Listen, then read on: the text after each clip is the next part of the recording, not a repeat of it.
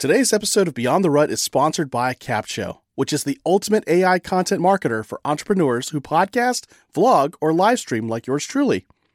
Stay tuned throughout this episode to discover more ways you can use CapShow for your content. For now, let's get straight into the episode.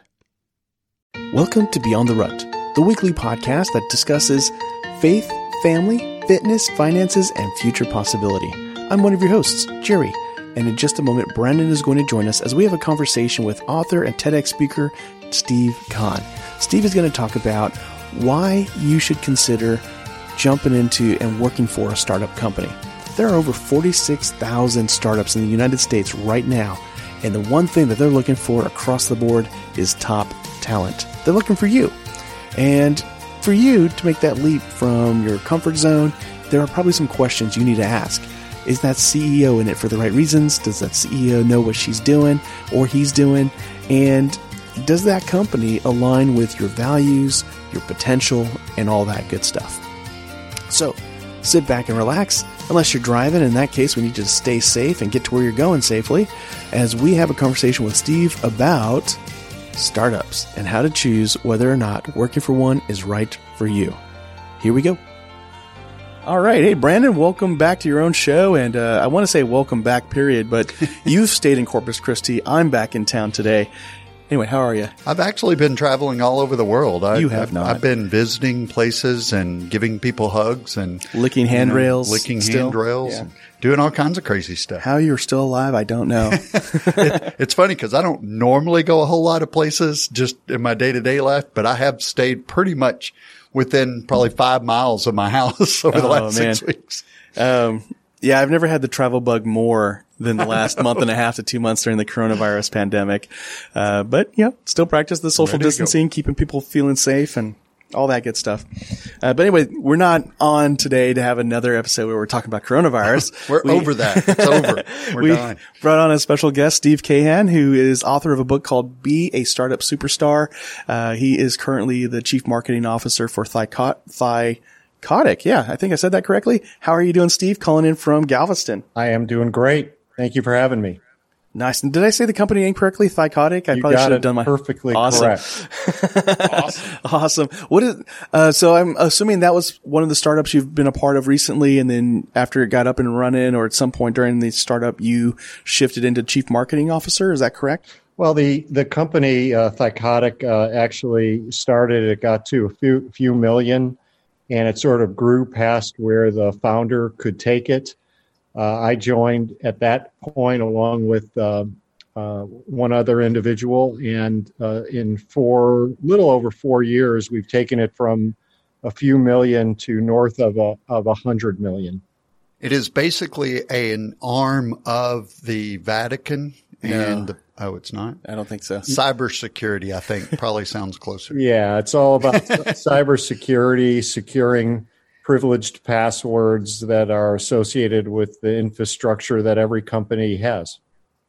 Nice. Right. And that's also so vital because sometimes we get lazy with our passwords and things like that. So we definitely need something like that. But you decided that you wanted to kind of break out of that corporate life. What kind of get us on the trail of what made that start? Yeah, because so many of us are told that the way to go in life is you go to school, get your grades, get a good job in a corporate position somewhere, and stay there until you get the retirement. It's all about the bennies. And go home and die. For you, though, you discovered that having your own business, starting your own business, running your own business, owning your own business is really the way to go to have a secure life. So I think that's same thing Brandon just said, but different words. Yeah, I mean, what I found out is very similar to what you said, is that for me anyways, the traditional path from school to climbing the corporate ladder, I learned could not only be high risk for my career, in many ways it felt like a death trap.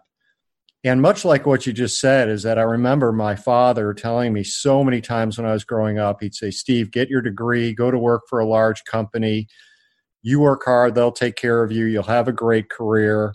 And then, of course, he would say, except your mother and I would much prefer that you become a doctor or a lawyer. Mm-hmm. But short of that, getting a job at a large company will do. So that was a path I took. So I graduated. I went to work for a large organization, basically processing claims. And I remember sort of staring at my bank statement and the pile of claims I was supposed to process that day. And I was down to about $50 in my bank account. And I was thinking, how on earth am I ever going to get ahead? I'd work long hours. And for me at that time, the student loans would take a hold of my paycheck before it ever hit my bank account. And so I finally asked myself an important question, and that was, how could I better earn a great living and love the work I do? And I quickly realized that for me, that I was more of an entrepreneurial type person, and that working in a large corporation just wouldn't be where I would be able to have personal, professional, and financial success that I had dreamed for myself. So I made my leap to the startup world, and since that time, I've worked with 6, now 7 startup companies, all of whom successfully sold or have gone public, generating over $3 billion in shareholder value. Well, that'll work. Now, the obvious question is, are your parents happy with your decision? Or are they disappointed? Well, yeah, right, exactly.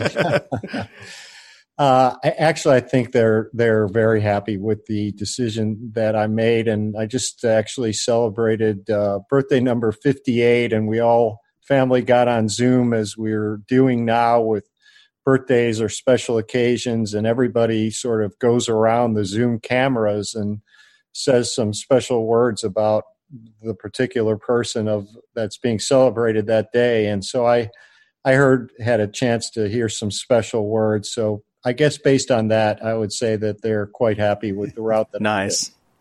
That's always good. Get a little encouragement there. Now processing these claims and this company you worked for, I loved one of the things you had said in your TEDx talk was you worked in a nondescript building. And for most people, that probably didn't mean too much, but I feel the same way. Sometimes I'm like checking in and out of a jail cell almost, because you just walk in, sit down in your cell for 8 to 10 hours and walk back out.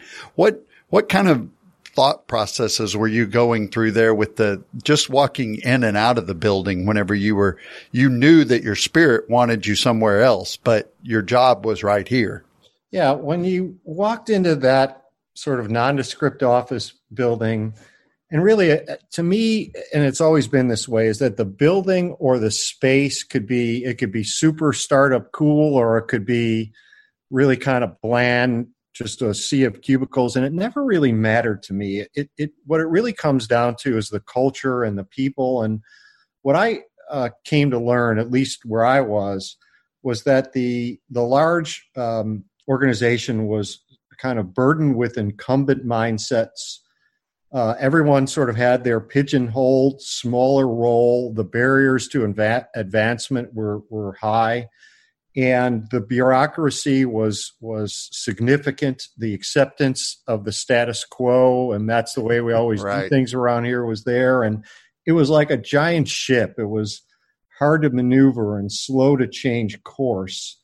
And really what I thought that I needed in my career, and what I've found so many others do as well, is they want to sort of be like a speedboat darting around the giant ship. They want more innovation, more of a sort of nimble startup mentality, a better chance to get to the C-suite. And certainly sometimes in those environments, there's more risks and frequent change, less defined career paths. But that was more of the environment that I desired versus the environment I was walking into. I love that mentality, because that's really what this podcast is about. And a lot of our audience feel that way. It's like the security scares me more than the risk, because I'm scared of looking up one day and being 60 or 70 years old and 30, 40 years in a company, but I didn't really make an impact. I didn't do anything important. So that level of significance is important, and important to you, obviously, because you went out there and tried a few things. So you've been, obviously successful, but let us in on a little bit of what maybe you stumbled right out of the gate, or maybe something that you knew would work, but maybe didn't.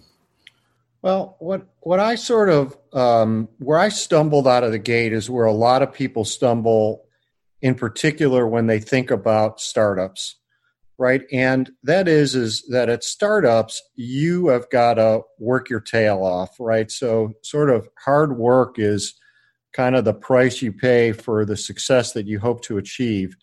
And I was very much a workaholic, and that's a little bit in my DNA. But what I learned was that that actually I could have, and I never really liked sort of the term work-life balance because I don't think that there's a right or wrong answer, and almost that term suggests that there is, and that in and of itself is stressful. And what I learned, though, was how to protect my calendar and make myself the most important person on my calendar. And that sort of changed everything. And so, what I did was I lived by my calendar, and probably a lot of your listeners do too. And one thing you could do to just do a little self-check right now is that if you opened up your calendar for the next couple of weeks and take a look at it, and how many meetings have you scheduled with yourself? Is the most important person on that calendar yourself? And when you think about it, what we're talking about here is scheduling time to be home for dinner, or scheduling time to be able to work out if that's something that you enjoy doing, perhaps at lunch, or even time to focus on some self-education or to think strategically. And so what I did was I started blocking out that time to make sure that I would have kind of a better work-life harmony and protect my calendar. And what that enabled me to do was to go from that person who was just chugging along at 12, 15-hour days, just constantly on, to be able to really have that good work-life harmony. And it was a lesson that I learned that was just hugely beneficial to my career. That's a great way to look at it. And I'm the same way. On my calendar, I have, my workouts, my time scheduled. Somebody had told me that years ago, and saying no to meetings and things like that has always been huge to me, because I realized if I didn't do that for myself, nobody else was. Nobody was going to schedule workouts or just downtime for me if I didn't do that. So Jerry and I have been given that advice for years, that is probably the key to happiness in your day-to-day life, is make that calendar work for you rather than somebody else say, hey, we're going to have a meeting at 5:00 on Friday. It's like, nope, no, we're not. I'm not going to be there. Exactly. Now, it's interesting. You talk about, the startup and the startup mentality versus, a much slower moving, very, codified or codified, corporate, environment. And I myself had just gone from a large, nonprofit corporation or, entity to a much smaller entity, in the name of, promotion and more opportunity. And the biggest difference I've noticed is that I went from a big team of about 44 people, where every division within that department had specialized taskings or, work. And now I'm in a department where we have a total of 4 people, 5 if we count the contractor we have. And so we do as much as the previous team I was on, but with a much smaller group of people. Right. We're talking about 4 to 5 people versus 44.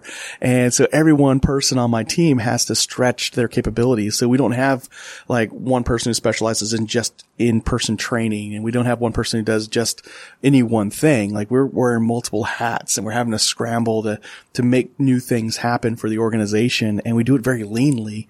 Leanly? I don't know if that's a word, but it is today. Leanly is a panda bear. No. Okay. That's not where I was going with that. But anyway, so I like that the opportunity with a startup is it has to be nimble. It has to stretch beyond traditional roles.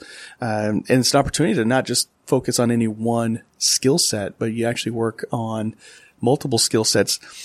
How do you see that being advantageous later in somebody's career when they start, preparing for a leadership role? I think it's really important. So first, I would say that never forget is that the world pays for deep knowledge in one particular area. So for me personally, when I got started at my first startup, I was the first person hired into marketing. And what that meant was that if it was going to get done, it was going to be me who was doing it. And so I got a chance to do everything, and I would just learn like a sponge. I'd seek out mentors and opportunities to learn and to try everything and really to build my knowledge. And so what that enabled me to do is it kind of gave me the freedom to build deep knowledge. At least for me, it was in the domain of marketing. And then as the company succeeded, I had the opportunity and already was surrounded by some absolutely A-plus talent that was able to complement my skills, whether they were on my team or whether they were others who within the organization that I can learn from. And then once you get that success, then of course what happens is that people give you opportunities to go do other things, sometimes in other functional areas or in slightly aligned areas. And what was so cool about that is then I started to round out my skills, build more general management skill, which then prepares you to move into the C-suite. And so if you build deep knowledge, surround yourself with A-plus talent as best you can, and then go build that generalized knowledge, you really have an amazing opportunity to prepare yourself for the C-suite. And that was certainly the path that I was able to enjoy. And never forget, a small team of crazies hell-bent on changing the world often do. Oh, yes. Absolutely.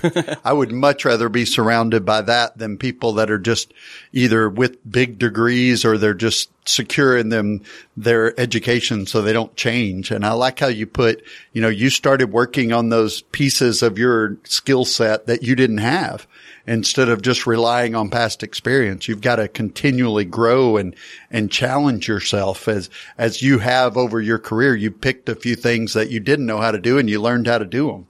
Well, the business of marketing, for example, has changed dramatically. When I first got started versus where things are today are completely night and day. I mean, for example, marketing very much now is very much about its finance. It's about the metrics. It's about contribution to revenue and how the conversions of the things that you do ultimately trickle down into revenue. And understanding those various triggers and numbers and being on top of them on a daily basis is what marketing leaders are today. And so it is very much financial and numbers in nature, whereas when I started, it was not that very much at all. Stay with us. We'll be right back. And now let's talk about how you can use Capshow to repurpose and market your content. If you have a business like me, you can upload your cornerstone long-form content, like podcast episodes or YouTube videos, into Capshow, and it will create all your content marketing assets for you. And here's the coolest part. Capshow is more than just a robotic AI tool. It's a powerful blend of artificial and human intelligence designed by marketers to help you organically reach more of the right people on more platforms. Go to beyondtherut.com/capshow, that's CAPSHO, and start your 14-day trial and see for yourself. Now, back to the show.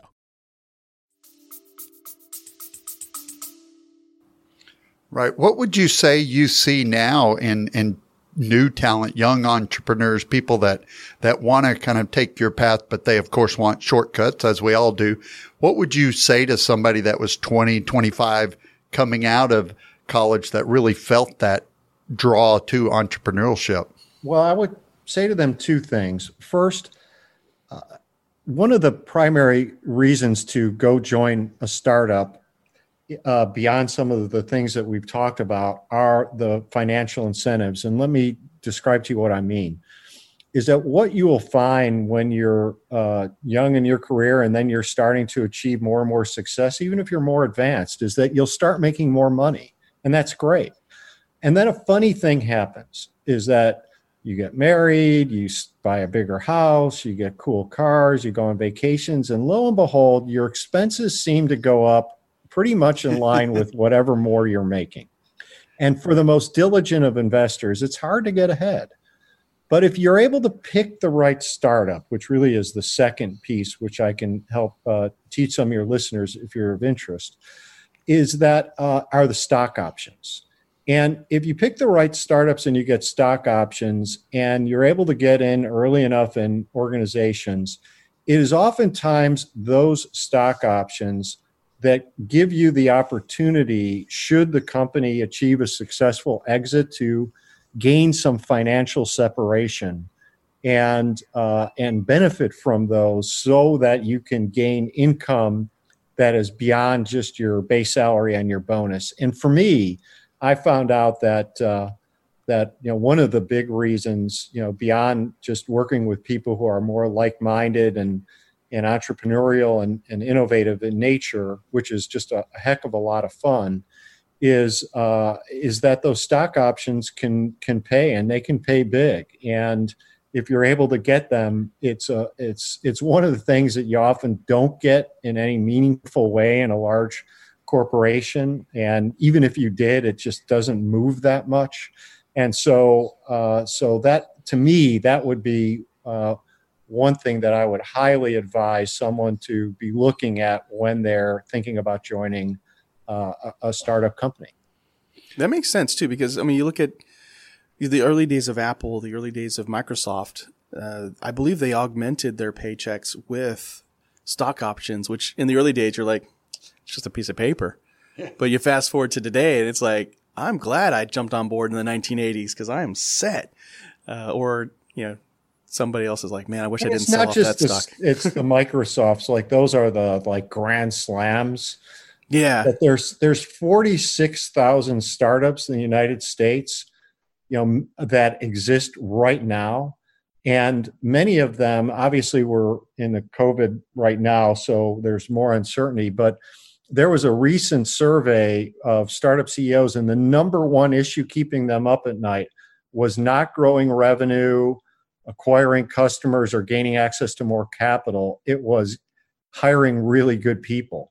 Oh, right. Wow. And so, you kind of look at that as a backdrop, and now not all of those 46,000 are going to achieve good outcomes, but there's a decent number of them. Now you've got to know what to look for, but if you pick the right one, it could really be a game changer for you in your career. Yeah. And you mentioned there's like 5 key traits that somebody should look for when they're thinking about joining a startup. Without giving away the entire book, what are some of those? Give away the whole book. Go ahead. He's got to make some sales. I want people to buy the book. But what are some of those traits? There's a lot in the book. But so if I was just at 1 or 2 successful startups, maybe I'd be just flat out lucky. But 6, now 7, I've learned a few things along the way. So here's what I look for when I join a startup company. So first, I'll look for quality people who share the same values. So what you'll find is that people reflect the company's culture. And if you don't think you could trust, respect, and admire the people that you're working with, then you really need to move on. And what you're looking for is a management team at that company that rocks your world. The second thing that I look for is a concept that fills a big market need. So the first thing is that particularly in the B2B world, buyers don't spend money, and now more than ever, on nice to solve problems. They're going to spend money on must solve problems. And what you really need to do is to take a look, get on Google, look at what the analysts have written, the influencers, about the concept and how big the market is, and then what sort of sets the company apart. And don't be afraid if you see there's lots of competition. There often is. I've worked in brutally competitive markets. For me, I'm more afraid if I see no competition, because then I often might question if there's a market. I try to find, third, that there's a great product that I believe in. So does the offering of the company resonate with you? Do you believe it? Would you purchase it or recommend it? And what you're ultimately focused in on here is you want to be able to go to work every day with a passion for what the company creates and your role in creating it.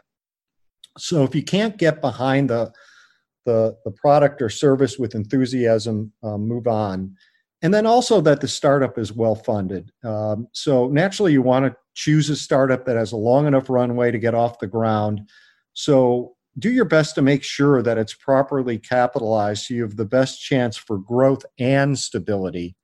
And if you sort of look at those various factors and make sure all of those boxes are checked, there's a relatively good chance that the company could have a successful growth path in front of it, and you can have a really nice career at that company. That's a good way to evaluate, because sometimes you get caught up in either the flash of how they've sold it to you or the money or the potential or whatever it is. But having that checklist allows you to kind of go back and look into that individually. I'm the same way. I couldn't go to work for, say a Pepsi manufacturer because I don't like Pepsi. So it wouldn't make a lot of sense. My passion couldn't be behind it, but there's nothing wrong with Pepsi. It doesn't make that a bad thing. It just means it's not right for you. Right. And one of the important things that you said is that, look, a lot of CEOs have great stories to tell, Right. but that doesn't mean that their company is really great. And so if you look at those criteria, it sort of enables you to cut through the clutter. And partly for me, then, oftentimes that I hear is, okay, well, those are nice, but like, how do I figure that out? Yeah. And so there are some questions that I'd recommend that your listeners ask if they're interviewing at companies to help them to figure it out. And I can share a few if that would be of interest. Absolutely. So these are some questions I oftentimes ask. So, for example, why is now the time for your company to exist? What milestones has your company achieved? What do you love about your team, and why are you the ones to solve the problem? Tell me about a customer, a paying customer, and what was their journey to your company, and what are the revenue expectations over the next year? And then I'll ask some questions around financing. So how much has the company raised, and what's its runway? Or who are your investors, and why did you choose them? And then this last one, to me, is a really important one because it gets at the values, which is really oftentimes hard to understand in an interview. And that is, if you weren't building your startup, what would you be doing? And oftentimes from there, you get a chance to learn about the people that you're working with. And a lot of times you'll find you'll have a lot more in common than what you might have realized. Or maybe you'll find out that the person's like sort of a micromanager and, workaholic and would be just a nightmare, right? And so those are some of the questions that you might ask to actually make that proper evaluation so that you can make the best decision for your own career. What kind of answer, with your experience and your long track record, what kind of answer would a CEO give that would really sell you today where you are, that would make you jump ship and say, okay, I'm on board? Well, it's really, there's no right or wrong per se, but what I sort of look at is kind of the balance and the perspective that the CEO is coming at. Like, so for example, if they're able to communicate with great confidence that their strategy for success and really how it's been based on some history so that it is not just something that is wishful thinking, that there has been progress along the way, that the strategy seems reasonable, and they don't oftentimes have it all figured out. They may say, well, gee, I need you to help with some of that. And then I kind of look for a CEO that views the company as almost extended family, right? Where it's not, well, those employees, that sort of thing, but it's more of the culture. And the startup could be even a little bit bigger, or eensy beensy, but I really look for someone that has that perspective. It's a perspective that I share. You spend a lot of time with those people, and so what that means is oftentimes is that you're going to do the right things by the people that you work with, that you'll put them first. Then finally, a CEO answers where you could see that they are focused on the customer, that they know who their target customer is, and they really understand them in depth. They know their customers as well as they know themselves, and what are some of their challenges, and how their particular product or service responds to it sort of hand in glove. It's a combination of those things that give me more confidence that the CEO is on the right path.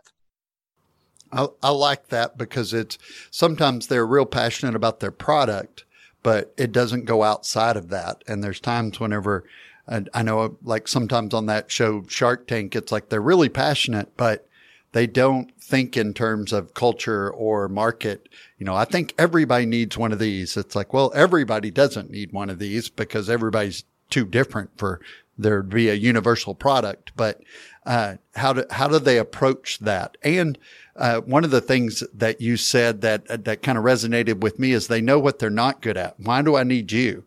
If they're already good at whatever it is they're wanting you for, then you're probably not going to be that capable of doing things. They're going to hold you into a very small rut, so to speak, to not be able to do what you do. Right. And I might even, to drill in that farther, is to say things like, okay, it's 6 months from now, we're having a beer celebrating amazing results that I delivered. What was the impact that I made on the organization? And even a question like that sort of helps you to gain a better perspective of what success might look like. So you can find out, hey, is that exciting or is it achievable? That sort of thing. So just a good follow-up and way to create further bond. That's such a great way to kind of hone in on what the future holds rather than paycheck and those kind of things. So thanks a lot for joining us. If people want to get a hold of you, what's the best way to get a hold of you? And obviously we want to push them to your book, Be a Startup Superstar. You can get that on Amazon and anywhere books are available. But what's the best way to find you and maybe connect with you? The best way to connect with me is one of two ways. So at the book's website, which is beastartupsuperstar.com. If you read the book and you submit a question, I respond to all of them, by the way. Or just through LinkedIn Messenger. Either way, I will, without question, respond. Sounds great. And if people want to just drop by and see you, what's your home address that they can maybe just go to? Don't do it, Steve. Don't do it. I am on the west end of Galveston as we speak. So there you go. That's about as much of a GPS as I'll give away.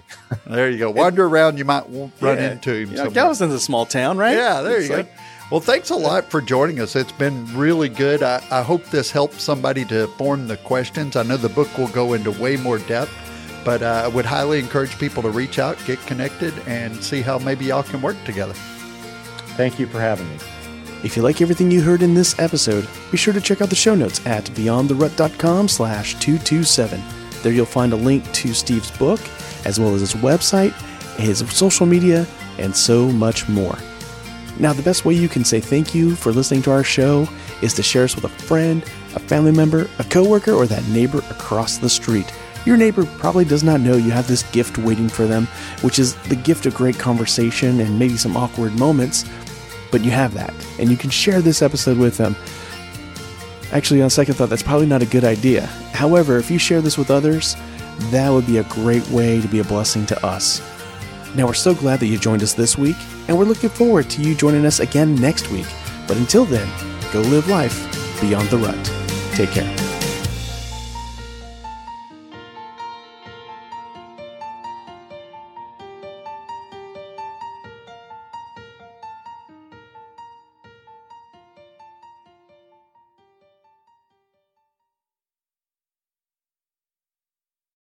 You know, the best thing I love about Capsho is that they have one of the best communities ever. As a Capshovian myself, I always get invited to masterminds with industry leaders to get the insights and marketing strategies that take my business to the next level. Plus, they love surprising and delighting us. Go to beyondtherut.com/capshow, that's CAPSHO, and start your 14-day free trial with the Capshow team today and join me inside that community.